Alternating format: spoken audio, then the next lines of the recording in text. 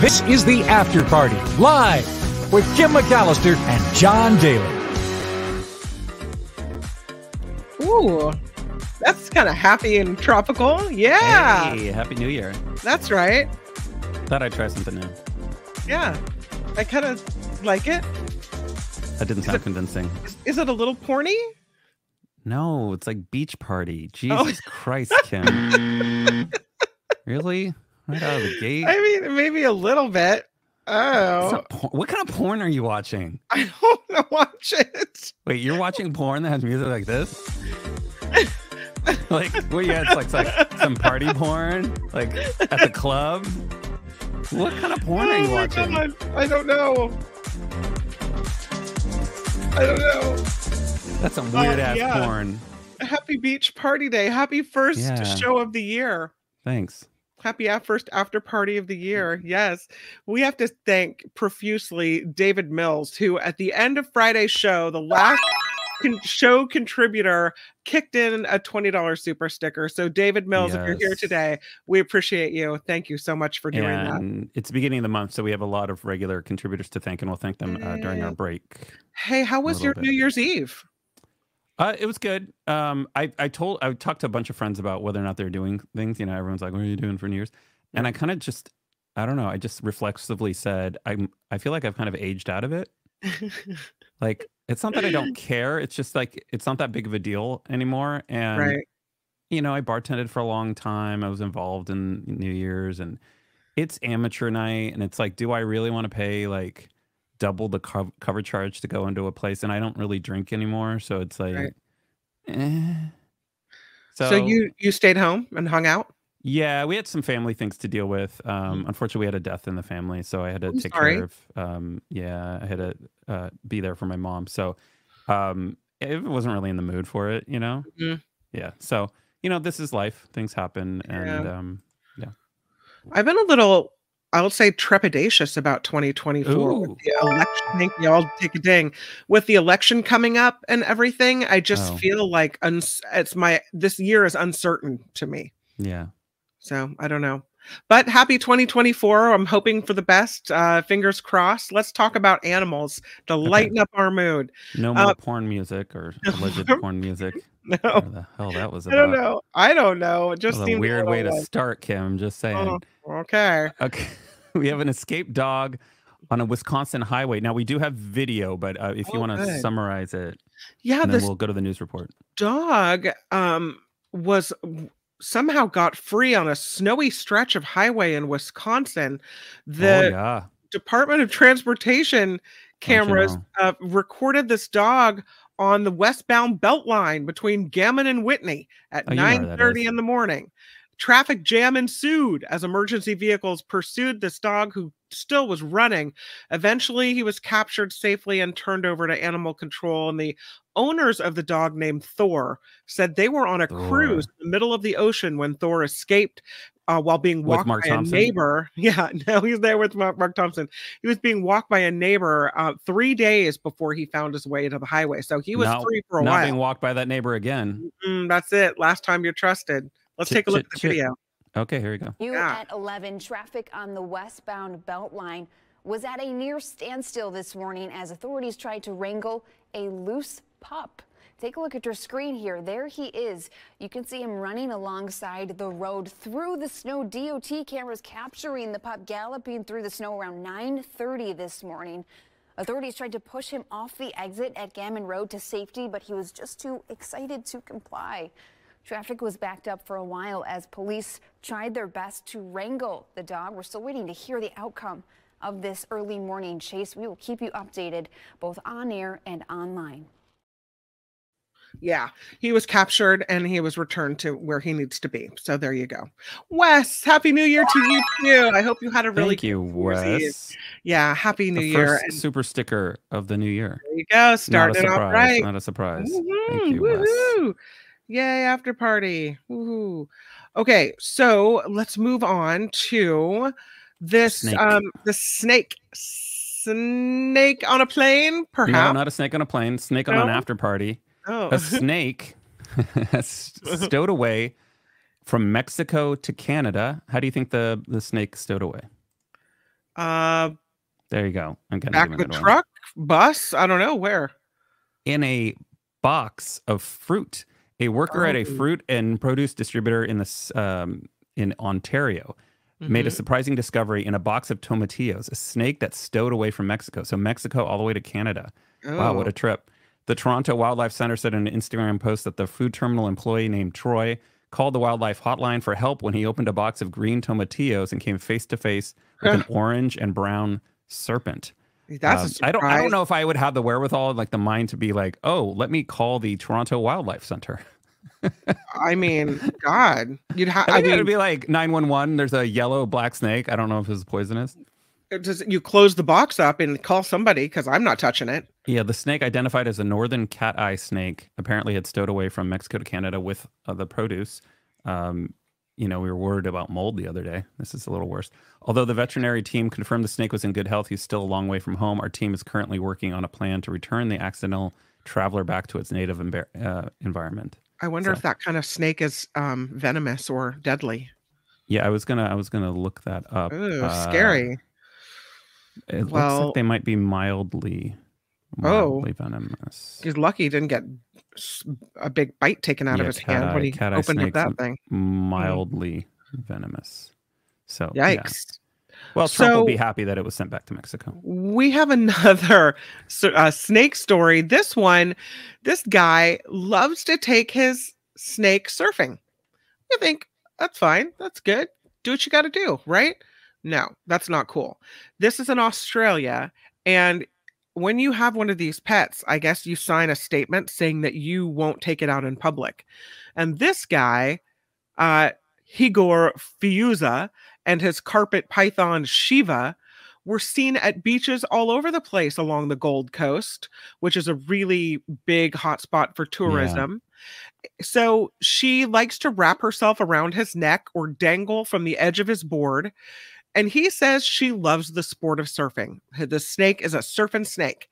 She goes for a little swim. The snake knows that you're surfing, dude. She jumps off, goes for a little swim. Okay, this is my problem. Then she's swimming to who?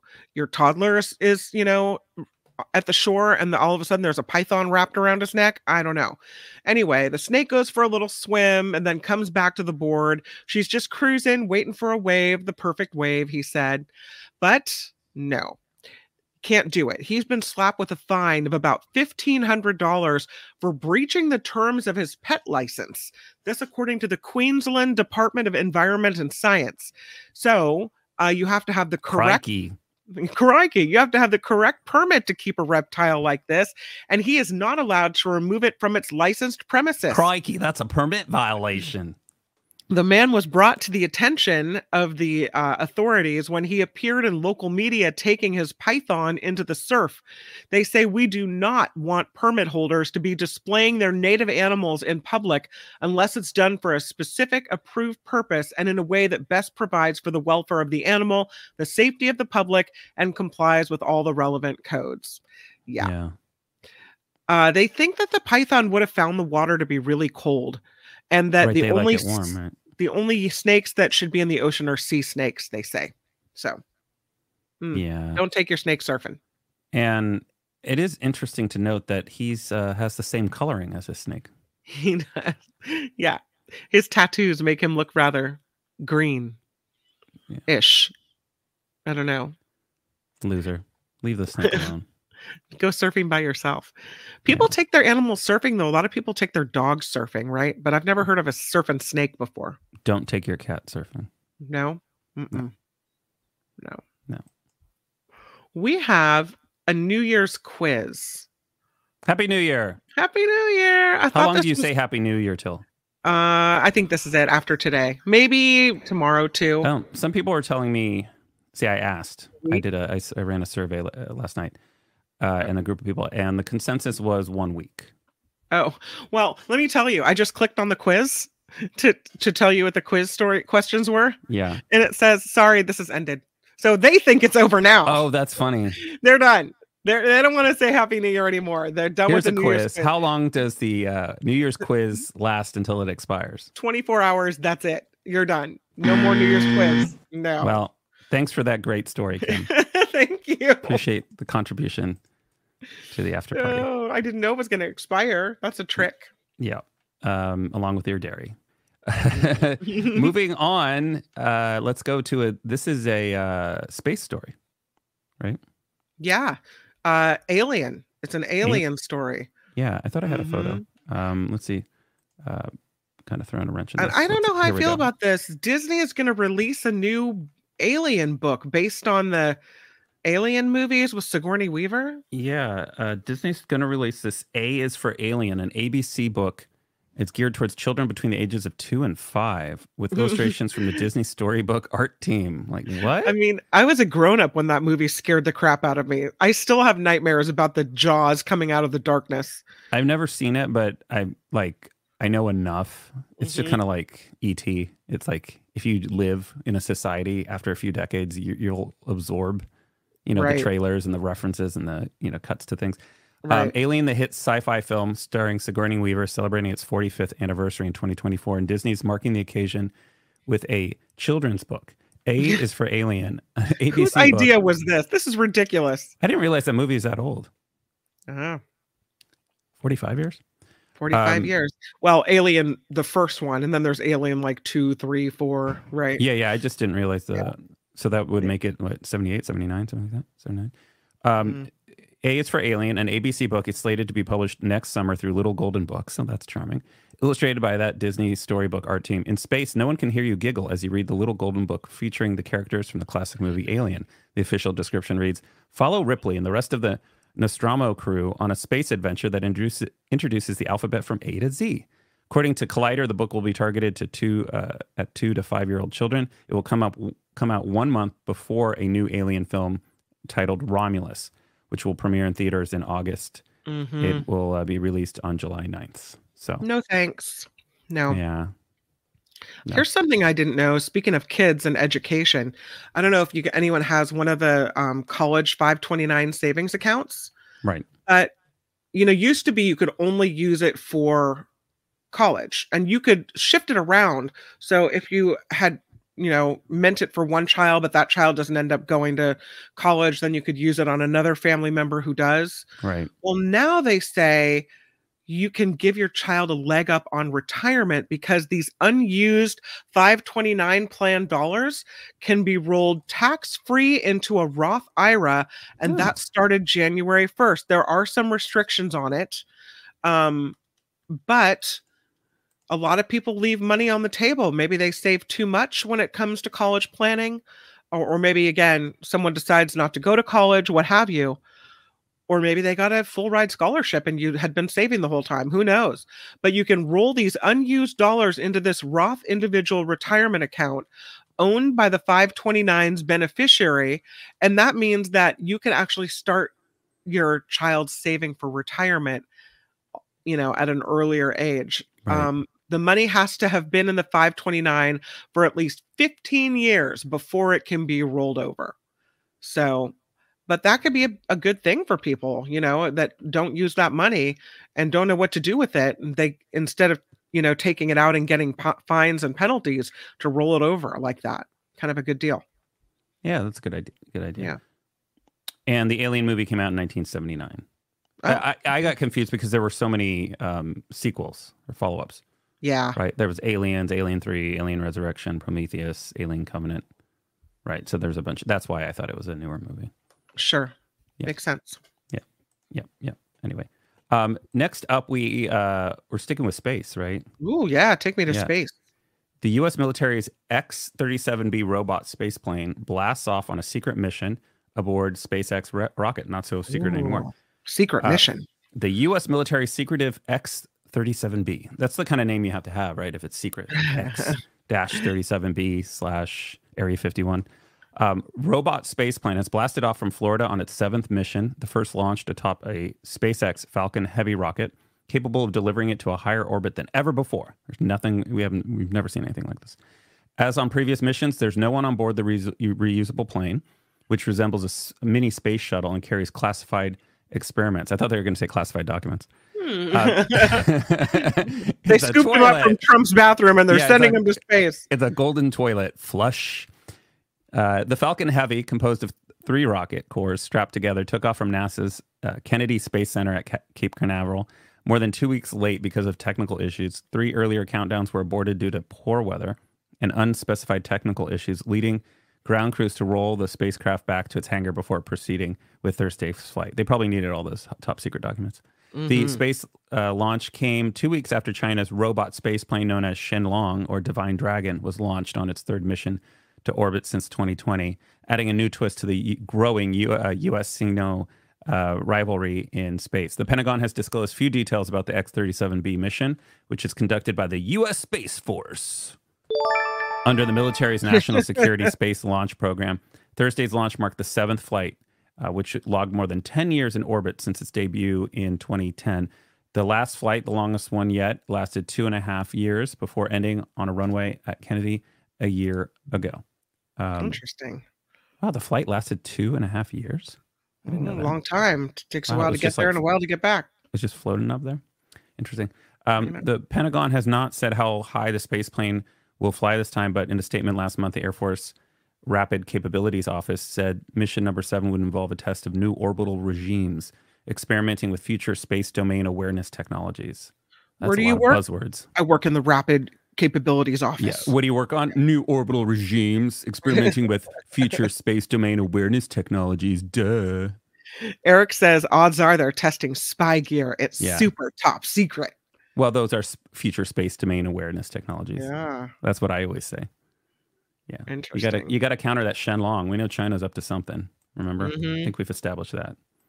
Interesting. Yeah, look at that. Let's talk about this dinosaurs. Creature. Dinosaurs. This is called a mosasaur. Look at that.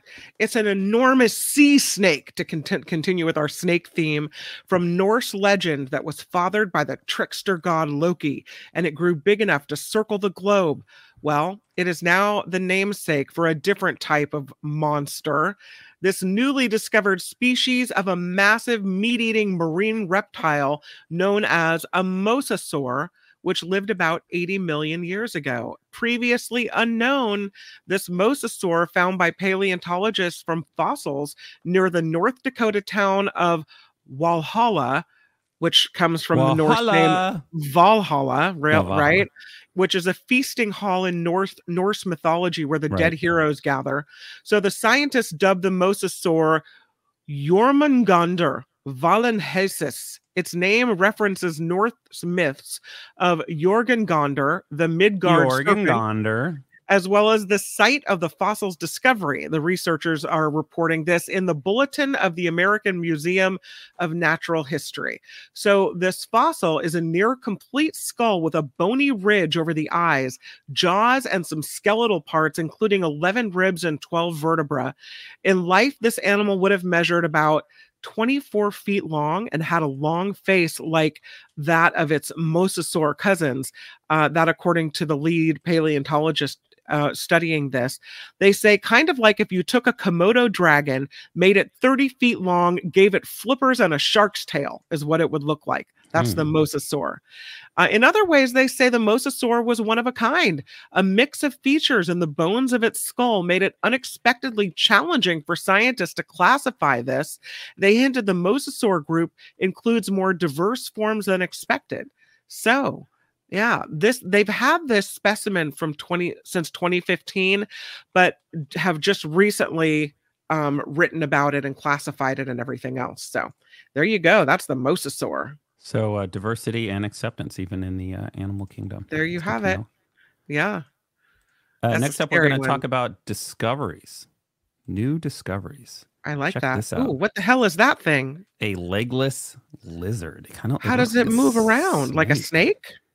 Yeah. And hundreds of other new species were discovered in 2023. Oh, great. Nearly 1,000 new species were discovered in 2023 by scientists at London's Natural History Museum in the California Academy of Sciences. Oh. Proving that Earth is still home to many unexplored wonders. The discoveries were made during a year that marks the 50th anniversary of the U.S. Endangered Species Act, which offers protections for threatened plants and animals and has helped save hundreds of species, according to Scott Sampson, California Academy of Sciences Executive Director. Yet 1 million more species remain imperiled due to human-driven activities like habitat destruction, climate change, and pollution, he said.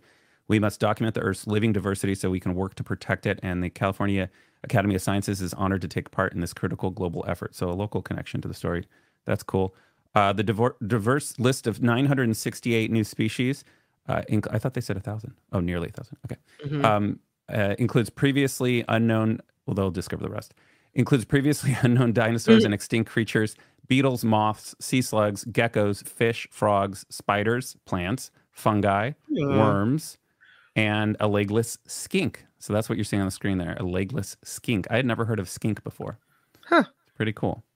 I guess that's, it's a new discovery. Scientists will likely recall 2023 as the year of the wasp. Let's see this picture. Of the 815 new species described by the Natural History Museum this year, 619 of them were different types of pollinating, predatory, and parasitic wasps. Ew. Whoa. Yeah, so out of 815, 619 were wasps. That's wild. Yeah. Where did they find them all? Yikes. In the wasp seating section. The wasp. The on the wasp pile. Yeah, the wasp area, the wasp room. The extraordinary number of discoveries was boosted by the work of Dr. John Noyes and Christer Hansen, scientific associates at the Natural History Museum, who are conducting ongoing research to uncover bees, ants, and wasps in Costa Rica. Oh, that's nice. I'll take that trip. Yeah, you want to take a cruise? It is important to keep describing how new species, describe the new species, because many have a profound influence on the environment, and without knowing what to call them, we cannot convey any information about them. Right? Sure. Makes sense. So there's your new discoveries. If you want to see the rest of it, it's on CNN.com. Pretty cool.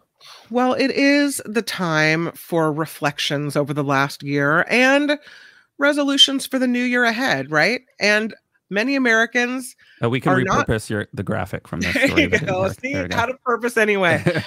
Many Americans are not so concerned with going to the gym in the new year. That, according to a survey conducted by Stop and Shop Health Living Director Allison Delaney, who says 39% of respondents to a survey said they want to reduce stress in 2024. 27% said they want to head back to the gym. The number one resolution is eating healthy, with 58% of people saying they plan to change what is on their plates, even though 51% of respondents said they plan to ring in the new year with champagne. 46% said they plan on taking part in dry January and giving up alcohol for the month of dry-uary. So, typical, from working out to eating right to not drinking to what have you. A lot of people are saying, yep, going to make a new resolution. Do you have a resolution?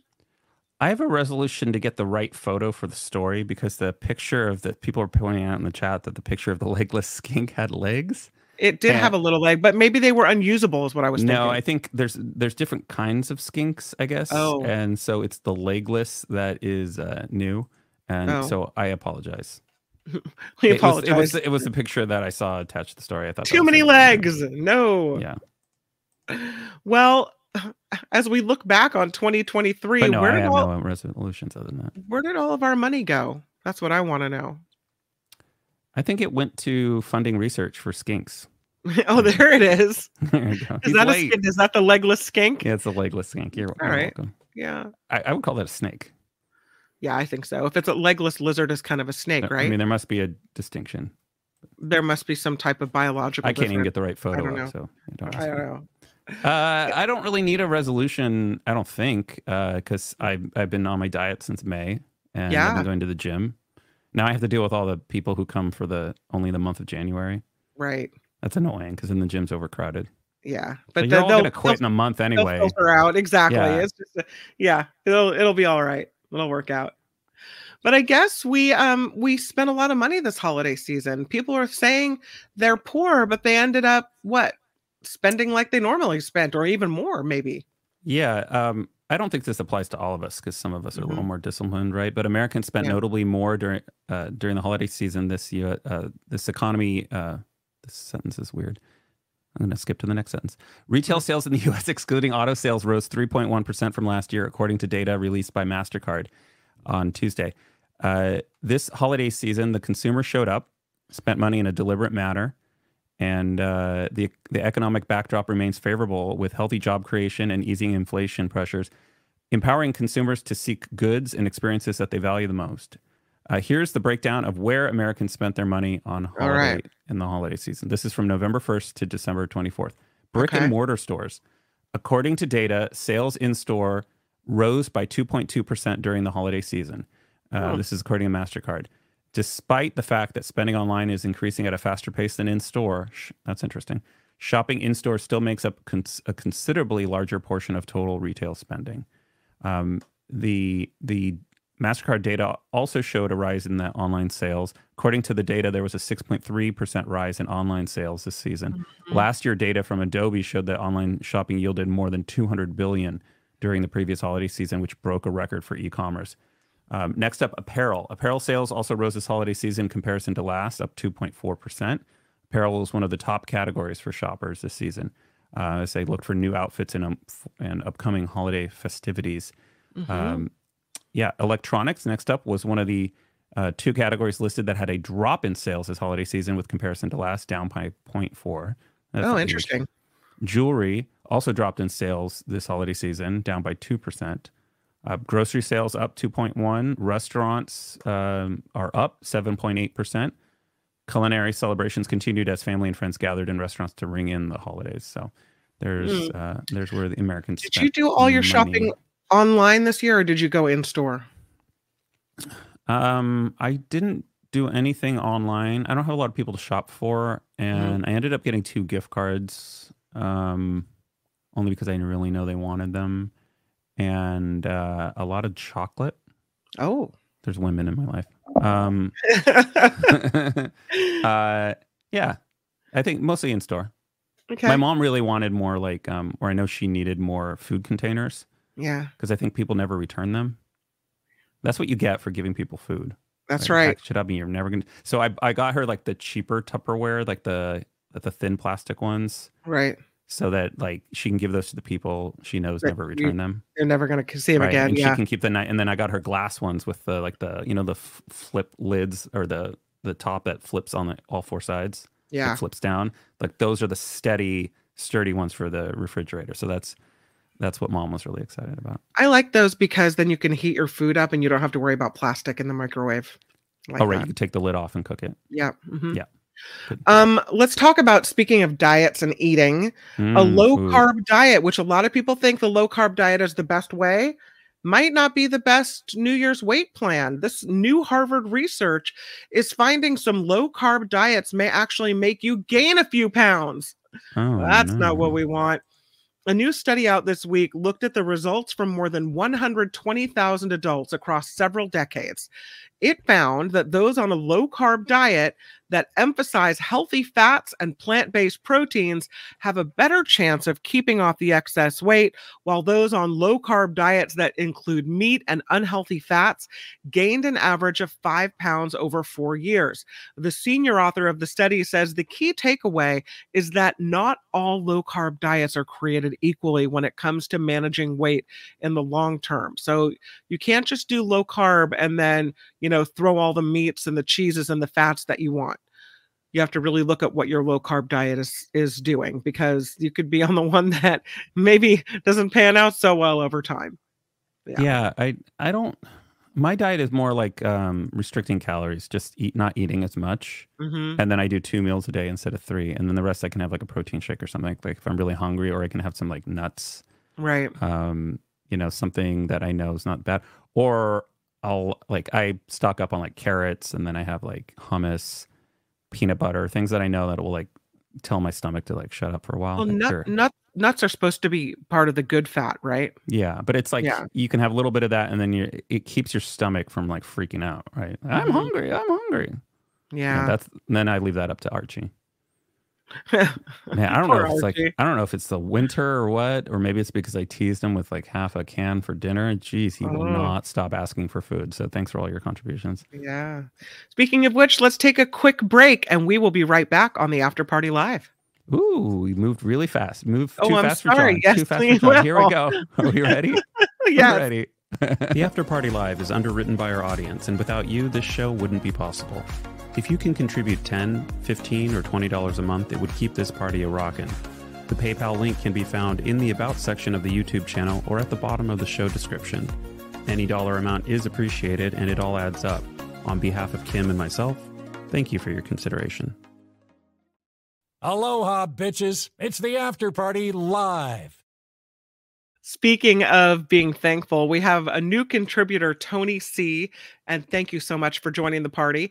Also, ongoing contributors, Candida W., yes. Lee S., Harold H., Linda G., Suanne S., not Swan, not Suan, Suanne S., Jerry S., Vivian T., Jim L., Meredith D., Deborah C., Joyce M., Nancy V., Janet R., and Carol S. Thank you, guys.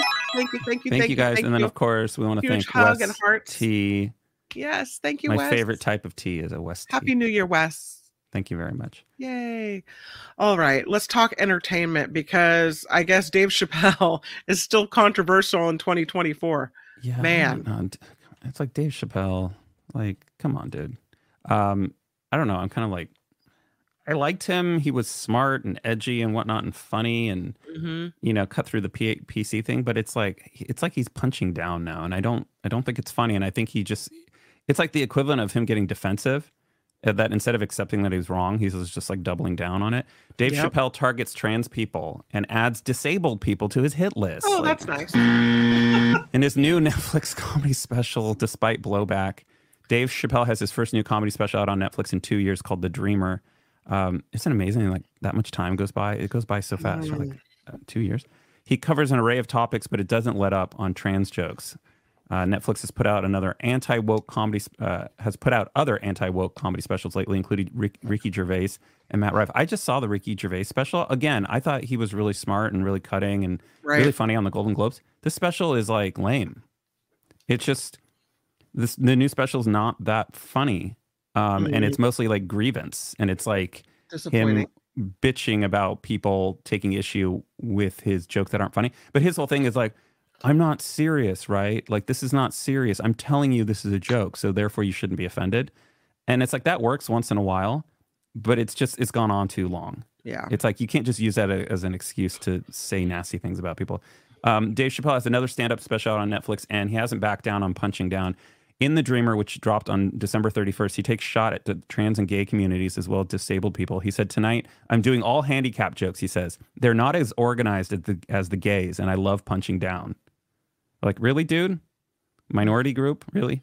Chappelle doesn't waste time targeting trans people in the first 12 minutes of the hour-long special, his 7th exclusive for Netflix, despite saying he wasn't doing trans jokes no more.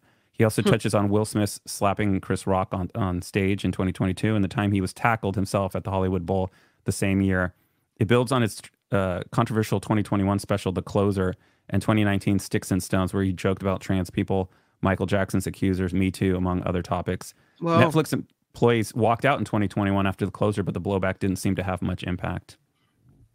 Like doubling down on everything that pisses people off. Well, and it's like, you're smart enough, you're talented enough. You don't need to, this does not need to be your material. Yeah. And it's not funny. Like, I really like Ricky Gervais. Like, I've liked his work. And like the special that just came out was like meh. Like totally meh. It was just like grievance. It was just like, you know, you shouldn't be offended, you know, and I think it's lame. Anyway. Can we talk about Steamboat Willie? Oh boy. Oh boy. So yeah, that's Steamboat Willie is the precursor to Mickey Mouse, right? That's the original. Well, it looks like the earliest form of Mickey is now going to become, well, it is now public domain as the year turns to 2024. Yes. So it's a moment that a lot of people thought would never happen. One version of Mickey Mouse, Steamboat Willie, will be free from Disney's copyright, as his first screen release short, 1928 Steamboat Willie, featuring both Mickey Mouse and Minnie Mouse, becomes available for public use. This is it. it's Mickey Mouse. This exciting because it's kind of symbolic. This, according to a professor of law and the director of Duke's Center for the Study of Public Domain. She said, I kind of feel like the pipe on the steamboat, like expelling smoke. It's so exciting. I don't know. U.S. law allows a copyright to be held for 95 years after Congress expanded it several times during Mickey's life. Yeah, they used to say that it was the Mickey Protection Act. That's right. Like it was every time they expanded it. It's called the Mickey Mouse Protection Act. That oversimplified because it wasn't just Disney that it was pushing for term extension. It was a whole group of copyright holders whose works were set to go into public domain who also benefited from the 20 years of extra protection. Well, I want my money. So, it won't change when the copyright in Steamboat Willie expires, according to Disney, that Mickey Mouse's first appearance in the 1928 film Steamboat Willie, ever since that, they've associated the character with Disney stories, experiences, and authentic products. And that's what they're saying won't change. But current artists and creators will be able to make use of Mickey. There are major limits on this. The more mischievous, rat-like, non-speaking boat captain in Steamboat Willie has become public, not Mickey Mouse, so it actually has to look like Steamboat Willie, but they're very similar. And already, I was talking earlier this morning about a new movie where they have Steamboat Willie / Mickey Mouse that has now become a serial killer in a horror movie. So yeah, so I put in this story, and he doesn't look very rat-like in Steamboat Willie there on the screen. It looks pretty close to the regular Mickey, doesn't it? Well, he has the tail. His snout is longer. It doesn't look really rat-like. Black thing on the end of his nose is longer. Right, but you wouldn't say that looks rat-like, really. Maybe with the tail. So. I don't know. Doesn't he always have a tail? Is it cut off? Is it? I don't think he does. He don't show his backside. No. But as soon as I put the story about Steamboat Willie in, there was a new story. Well, that didn't take long. On the first day that Disney's 1928 short Steamboat Willie entered the public domain, a trailer dropped for a horror comedy film featuring none other than Mickey Mouse as the killer. So this is similar to that what was it, the Winnie the Pooh slasher film that came out a couple years ago. Yeah, Blood and Honey. Yeah, Blood and Honey. The synopsis for the film, called Mickey's Mousetrap, reads, it's Alex's 21st birthday, but she's stuck at the amusement arcade on a late shift, so her friends decide to surprise her. But a masked killer dressed as Mickey Mouse decides to play a game of his own with them, at which she must survive. That's right. The trailer features, a person in a Mickey Mouse costume wearing what resembles a hockey jersey without letters, attacking a victim and stalking others inside a Chuck E. Cheese type place, reminiscent of last year's horror hit Five Nights at Freddy's. There's also a Scream-like self-awareness about the horror genre, including one character predicting that another's going to get killed when he says, I'll be right back. And the guy says, well, he's dead. If he was in a horror movie, you never say that. I'll be right back because, then you don't, he explains. Well, Disney is saying that, of course, they'll continue to protect their rights on the more modern versions of Mickey Mouse and other works that remain subject to the copyright. So they still solidly and separately hold trademark on Mickey as a corporate mascot and a brand identifier. And the law forbids using the character deceptively to fool consumers into thinking that a product is from the original creator. They say anyone starting a film company or a theme park will not be able to make the mouse ears their logo. They say they're working to safeguard against consumer confusion caused by unauthorized uses of Mickey and other iconic characters. But look at that on the left, that Steamboat Willie murderer, knife-wielding creature. And that doesn't look very rat-like because that nose is smaller and it looks like Mickey. I mean, the face is longer, the snout is different, but it's still very Mickey-like. That's very Mickey. Yeah. Oh boy, you're gonna pay, bitches. That's right. Well, it's that time of the week. What time of the week is it? Oh, it's Travel time of the week, Kim. You don't keep track, really? I'm Kim McAllister. Oh, I don't even know what day it is. That's right. Travel Tuesday, everybody! Hey, Let's Travel go. Tuesday. Thank you, Mockingbird. Yes. Let's talk about some mishaps. Oh, man. Oh, Monkeybar's still here. Oh, man. Yeah, did you see this story? We had you had that story about that kid, like the young kid that was sent on the wrong plane. Yeah. Do you remember it? Well, now that was a 6-year-old on Spirit Airlines. Yeah. And it's like, it's funny because Spirit is always, there's two airlines that are always in the news for like being horrible. Spirit, and what's the other one? Frontier. 16-year-old flying solo on Frontier Airlines ends up in Puerto Rico instead of Ohio. God. How does that happen? Yep, that's right. Oh, man, a Florida teenager traveling alone was meant to fly to his mother in Ohio on a Frontier Airlines flight, but instead ended up on a flight to Puerto Rico. The 16-year-old was scheduled to fly from Tampa to Cleveland, but mistakenly boarded a flight to San Juan, Puerto Rico. The Ohio and Puerto Rico flights departed from the same gate. That's where this is how it happened, with the flight to Puerto Rico taking off first, right? So he was at the right gate, but he was early. He was early. Frontier has extended its sincere apologies to the family for this error. Our bad. We're sorry. Comes as a similar recent incident involving an unaccompanied 6-year-old, which who got on the wrong Spirit Airlines flight. Here's the thing: I thought we were concerned about like terrorism and whatnot. We're just letting people on the plane without scanning their boarding pass. You would think that there would be some attention paid. No. Well, think about it. The wrong person gets on the flight. What if it was a terrorist? So you got somebody who's supposed to be on another flight, and now they're on a flight to Puerto Rico. That's crazy. Yeah. It was the first solo flight for the teenager Logan, who doesn't seem to be that bright. If I was 16, poor Logan. At 16, I would look at there's a sign right by the window, right? Or right by the desk. It tells you where the flight is going, right? What did they say now boarding flight 424 to Puerto Rico. Like, don't get on that plane. He probably had his headphones in, like listening to his iPod or whatever. Yeah. The father said he and his current wife, Krista, talked the teen through how to go through the gate. But when Logan got to the gate around 8 p.m., passengers were already boarding. He went up there and asked, and the airline's responsible, like the dollar stops with them. He went up there and asked the lady if the flight was boarding. She said yes. And then they checked his bag to make sure it fit. But Logan said they never scanned his ticket. They just glanced at it and said, yes, you're on the right flight when he boarded. So had they scanned the boarding pass, they would have known he was on the wrong flight. And here's my thing. Spirit and Frontier, they're low-cost airlines, right? So they're not charging a lot of money, and they're not, presumably, they're not paying their employees a lot, right? So you're not attracting your best. And so what's going to happen when you're cheap? You're going to have mistakes because you have people who probably don't really care about their job, don't take it seriously, right? That sucks. Yeah. Right. I don't know. I mean, I would guess that's the case, right? Yeah. You need employees that care.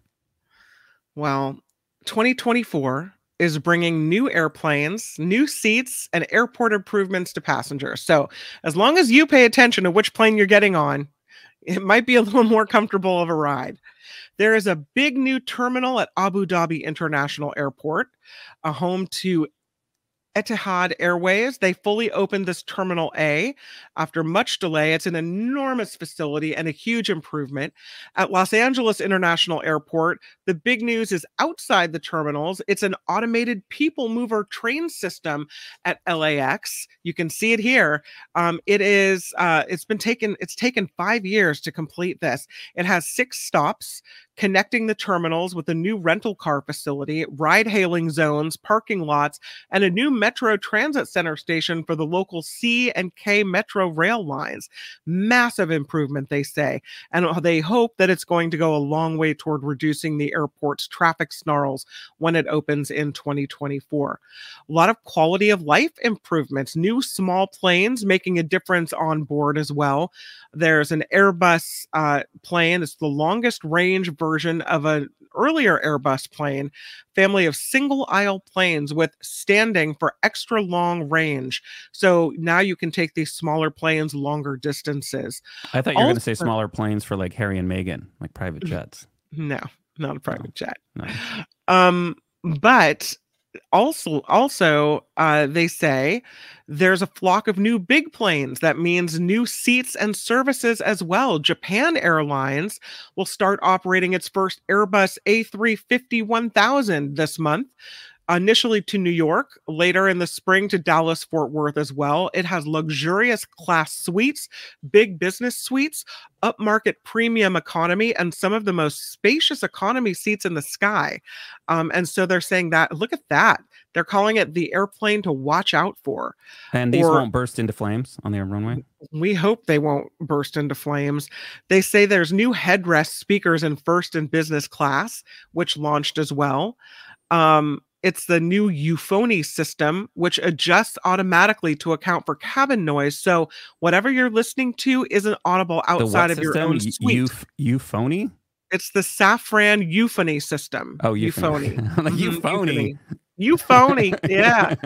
It's not meant for swelling orchestral or cinematic masterpieces, but it's really good to fall asleep to a documentary. I can't fly like that. Or a podcast without a big headset. Like the after party. Lufthansa is due to introduce its Allegris generation of products, which with new seats in first, business, premium, and economy bring its onboard experience up to date. They might have to wait for that. They're having some delays with that. Air India getting the first A350 designed from its fresh rebrand with new airplane paint jobs, new uniforms from fashion designer Manish Malhotra. The airline is, I guess, taking a few of these A350s that were previously intended to go to a Russian airline, but they're now going to Air India. So Emirates also gets its first A350s, and American Airlines adds to the list of new seats for both smaller and narrow body and large wide body airplanes as well. So a lot going on with the airline industry. A lot of travel options. And all these planes are causing a problem of overcrowding. These were some of the 2023's worst destinations for over-tourism. This, can you tell what this is? This one's actually really hard to identify.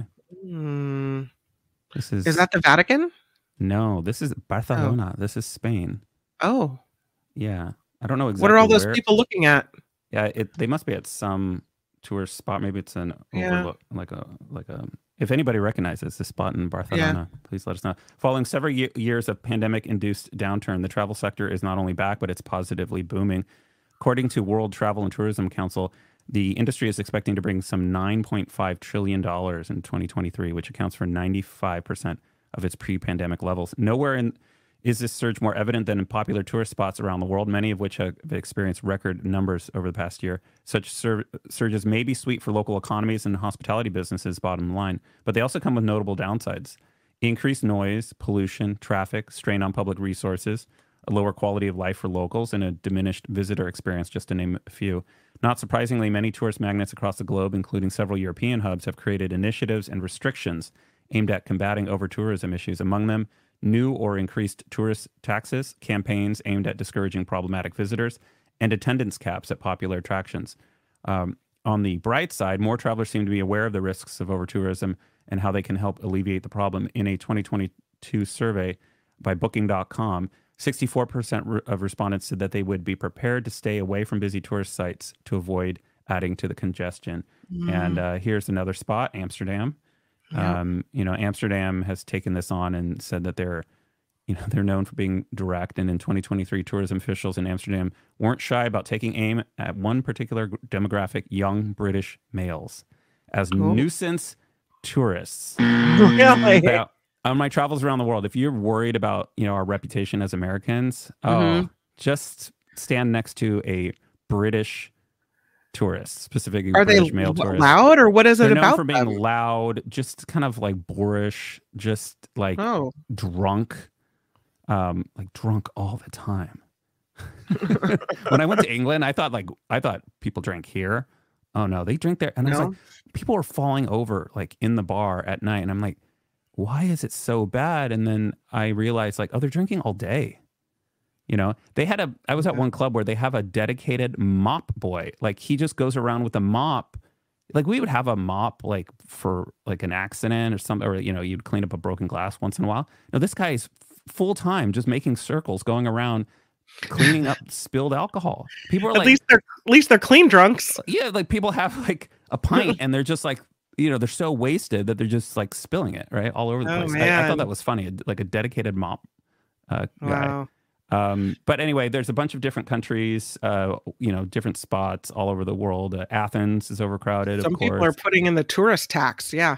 Yeah. Bali is overcrowded. We mentioned Barcelona. Miami apparently is having issues. Paris, Phuket, just F it.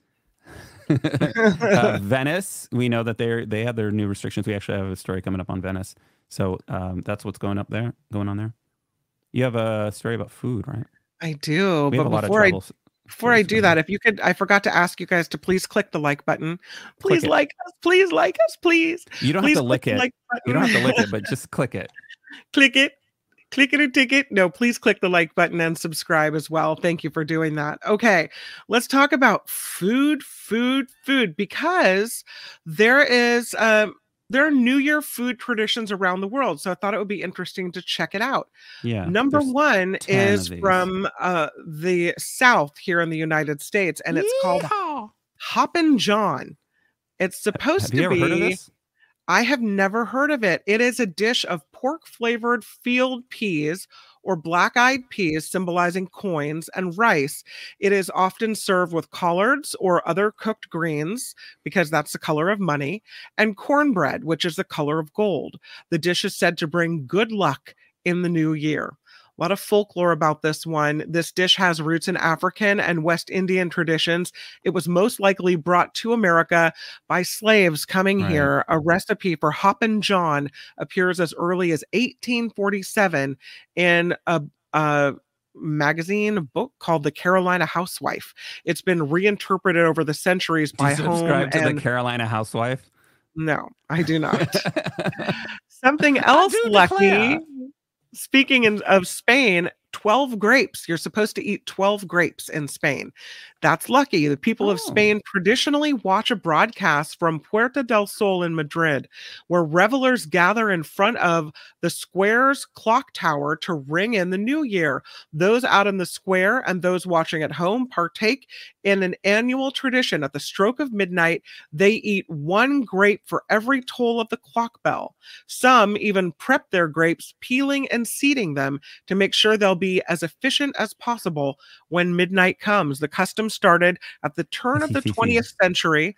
It was purportedly thought up by grape producers in the southern part of the country with a bumper crop. And since then, the tradition has spread to many other Spanish. I said 12 grapes.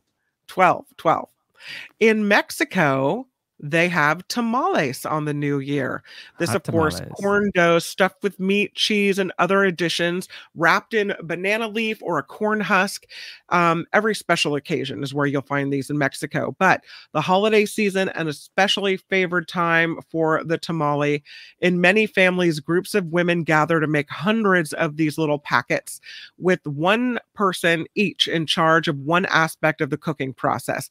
They hand them out to friends and neighbors, and on New Year's, it's often served with menudo, which is tripe and hominy soup that is famously good for hangovers. So it was also a boy band, right? Yeah. No, menudo, was it? I don't know. Yeah, menudo. In the Netherlands, they like to eat oliebollen. Have you ever had this? No? It's deep fried? It's fried oil balls or oliebollen. They're sold by street carts, and they are traditionally consumed on New Year's Eve and at special celebratory fairs. They are donut-like dumplings, oliebollen, made by dropping a scoop of dough spiked with currants or raisins into a deep fryer and dusting them with powdered sugar. If you're in Amsterdam, be on the lookout for oliebollen krams, which is a little temporary shack trailer on the street selling hot fried oliebollen. It didn't look very appealing until you described what it was. I was like, what are we looking at here? Now you want to pop one in? They do have a lot of fried food in Take Amsterdam. That fried ball and eat it. They actually have like automated like vending machines with like this kind of food in them. Fried food. Like they have and it's like freshly, like it's stocked, like there's somebody behind it.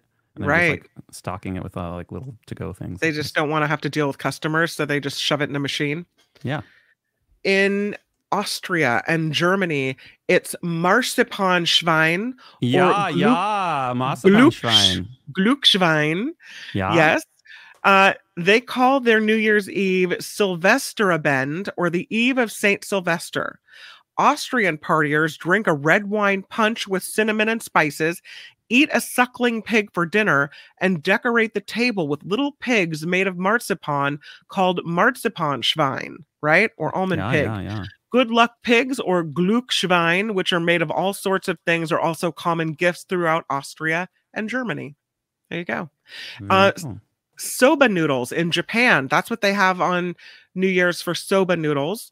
It's a New Year's midnight. You eat them at midnight on New Year's Eve to bid farewell to the year gone by and welcome the year to come. That tradition dates back to the 17th century. Long noodles symbolize longevity and prosperity. I think we could all deal with some soba noodles right about now. No, King cake is very popular. One of the New Year's cakes that spans countless cultures. The Greeks have the Valisplapita, the French gâteau or galette, Mexicans the rosca de reyes, and the Bulgarians enjoy the banista. But most of these cakes are consumed at midnight on New Year's Eve. Some cut their cake on Christmas, the Epiphany, January 6th, and that includes hidden gold coins or figurines, which symbolize a prosperous year for whoever finds it in their slice. They have that in Nolans. Yeah, the king cake, right? Nolans. Yeah. In Italy, it's the cotticino con lenticchie is what they eat on New Year's Eve, commencing with a traditional cotticino con lenticchie. This is a sausage lentil stew said to bring you good luck. So there you go. In Poland and Scandinavia, you've got to eat the pickled herring on New Year's. Oh, yeah, because it'll bring you prosperity. It has a silver coloring to it, so it'll bring you prosperity and bounty. Some people eat pickled herring in cream sauce. Others have it with onions, but you just got to eat it. So and they have herring in before you go to the last one. In Amsterdam, when I first went to Amsterdam, I have a Dutch friend, and he's like, you have to have herring. It's like our official food, and they have like a little cart by the river, and they have a little, Dutch flag, and you're supposed to eat the herring, and so you just eat it, and it's, I don't know if it was cooked. It was kind of like sushi. Anyway, it was disgusting. And I turned in, and I'm like, well, are you gonna have yours? And he's like, oh no, it's only for tourists. Oh, that's funny. What? Sucker. He's like tourists and like old people. I'm like, oh, great, thanks. This next one actually looks good. This is the kransekage from Denmark and Norway. It's a wreath cake, a cake tower composed of many concentric rings of cake layered on top of one another. They are made for New Year's Eve and other special occasions in Denmark and Norway. It's made using marzipan with a bottle of wine or aquavit in the center and can be decorated with ornaments, flags, and crackers. So there you go. There's your New Year's foods around the world. Very cool. Doesn't it feel like we just ate our way around the globe? Yeah, I'm feeling a little a little full. Yeah. Well, speaking of feeling time bloated, for a cruise. Time for a cruise. Yeah, you remember there was that that cruise that got canceled. It was supposed to be like a 3-year cruise. Yeah. Well, now there's a 3.5-year cruise planning to set sail in May. That's right. The 3-year cruise is dead. Long live the 3.5-year cruise. As the dust settles on Life at Sea Cruises, which canceled its 3-year voyage shortly before departure, having not secured a ship, which is a minor major detail, right? Yeah. Another possible heir to the throne is emerging. Via V Residence, another long-term cruise startup, has confirmed the purchase. I'm a little wary of long-term cruise startups. I'm not investing. I'm not putting my money into those, into that stock. They've confirmed the purchase of a ship, at least they already have a ship, for a 3.5-year journey around the world. Departure is scheduled for May 2024. The company has bought the MS Braemar from Fred Olsen Cruise Lines, renaming it the Via V Odyssey. The vessel was constructed in 1993 for Crown Cruise and marketed by Cunard before passing to Majesty and then NCL, then returning to Crown and finally being bought by Fred. Oh, Fred. How much does it cost to take your 3.5-year cruise? Yeah, I don't think they have the prices in the story. People. Yep. Go ahead. Sorry, I'm making my way through the story. Oh, I was going to say the last time people were selling their houses and financing this trip. Yeah. Let me give you some of the details before we skip ahead. But there are the touches that anyone traveling for 1,300 days across 147 countries and 425 ports would want. Fast, reliable internet from Starlink and Viasat-3 in case you have like a YouTube show at home you need to check in on. And an interactive culinary center for those missing the kitchen, as well as for cooking classes. There'll also be a golf program with a simulator on board and outings to greens around the world. Port stays will vary from 2 to 7 days, allowing people to scratch below the surface, or scratch off of the usual hit and run cruise ship approach. For those intrigued by the idea of a long-term cruise but are wary of committing to the full 3.5 years, don't do it. There will be the ability to book segments from as little as 35 days on board. There's good news for those who 1,300 and it's actually 1,301 days is not enough. The plan is to run the cruise into another and into another, so people can spend their lives at sea. There you go. Going from one port to another. When are they going to maintain the boat? That's what I want to know. Oh yeah, does it have to dock? Yeah, the CEO, the former managing director of Life at Sea, says the concept was informed by what customers interested in other cruises were telling him. I spoke with thousands of people, and we created this based on what we learned from Life at Sea. People want the flexibility of paying as they go, coming and going. Those renting, essentially paying for their voyage as on a normal cruise, will pay from $89 per person per day for an inside cabin. That works out to $32,485. So just over $32,000 per year per person for an inside cabin. I imagine it's probably going to be double occupancy, right? That's really cheap. Is it? Well, I don't know when you consider how much a retirement home is. Okay. I mean, if you're going to retire somewhere and you want to see the world, I don't know. I don't know how much retirement homes cost, but $89 per day is not. I mean, that's per person too. So I was going to say you're stuck with someone else, probably, presumably. Hopefully, you meet somebody on board you like. And that's the cabin where you're inside and you have no view, right? I don't like that. That's going to get old after a while. No. Outside cabins start at $119 per person per day, with balconies at $199. There's no obligation to sign up for the full 3.5 years. The 1,301 days will be split into segments ranging from 35 to 120. Passengers can buy as few or as many segments as they like. Meanwhile, buying entails paying outright for a cabin, starting at this is a little confusing.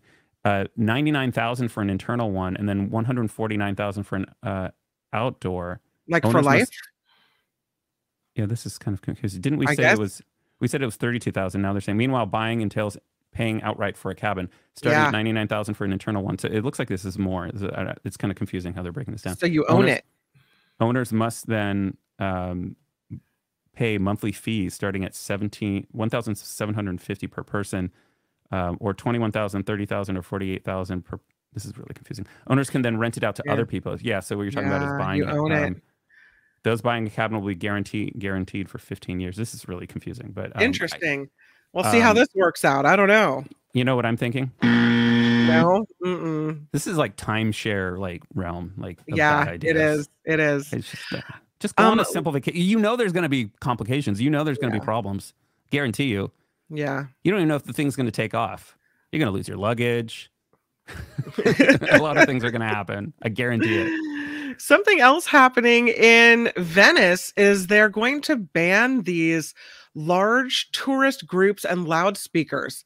So, things that would, break the silence and be another tourist loudspeaker. People that live in the area have to constantly hear this. And over here, I thought you meant loudspeakers. I thought you meant loudspeakers like Americans. Oh, like me? You're talking about actual speakers. I think it's loudspeakers. Yeah, loudspeakers. Yeah, loudspeakers. They don't want tourist groups of more than 25 people. They're trying to ease the impact on mass tourism on the Italian city of Venice, kind of what you were talking about over tourism. So the rules come into effect from June. The use of loudspeakers are banned as they can generate confusion and disturbances. They say over tourism is recognized as an urgent issue for this canal city, which is one of the most visited places in Europe. The city has almost 13 million tourists in 2019. That's how many people went to see Venice. Number of visitors are expected to exceed pre-pandemic levels in the coming years, and more residents in Venice are choosing to leave. They fear the tourists could overwhelm the historic island city. So the citizen associations in Venice launched studies to monitor how many beds are available for tourists and residents in the city. And they say the number of beds for tourists rose up to more than 50,000, but the number of beds available for locals decreased. So there's more places for tourists to stay than there are for the citizens that live there. So, but yeah, hopefully maybe these large cruise ships, they banned those in 2021 from entering the historic center of Venice and the Giudecca Canal, that after a ship crashed into the harbor. And now with the absence of loudspeakers and smaller tourist groups, maybe it'll make a difference. I hope. Yeah. You got to be careful of those big ships, though, because they might offload some more loudspeakers. Excuse me, ma'am, are you a loudspeaker? No. Well, that's it. That's it for another after party. First show of 2024, and here we go. And a huge thank you to Wes. You are so appreciated. Thank you for the $5 super sticker. Also want to thank our new contributor, and that would be Tony C. Yes. And ongoing contributors, Candida, Lee, Harold, Linda, Suanne, Jerry, Vivian, Meredith, Deborah, Joyce, Nancy, Janet, and Carol. Thank you. Thank you so much to everybody. Couldn't do the show without you. It's a small budget operation, so we need every dollar to make it work. And thank you. Have a great afternoon. Happy New Year, everybody. Bye. Bye.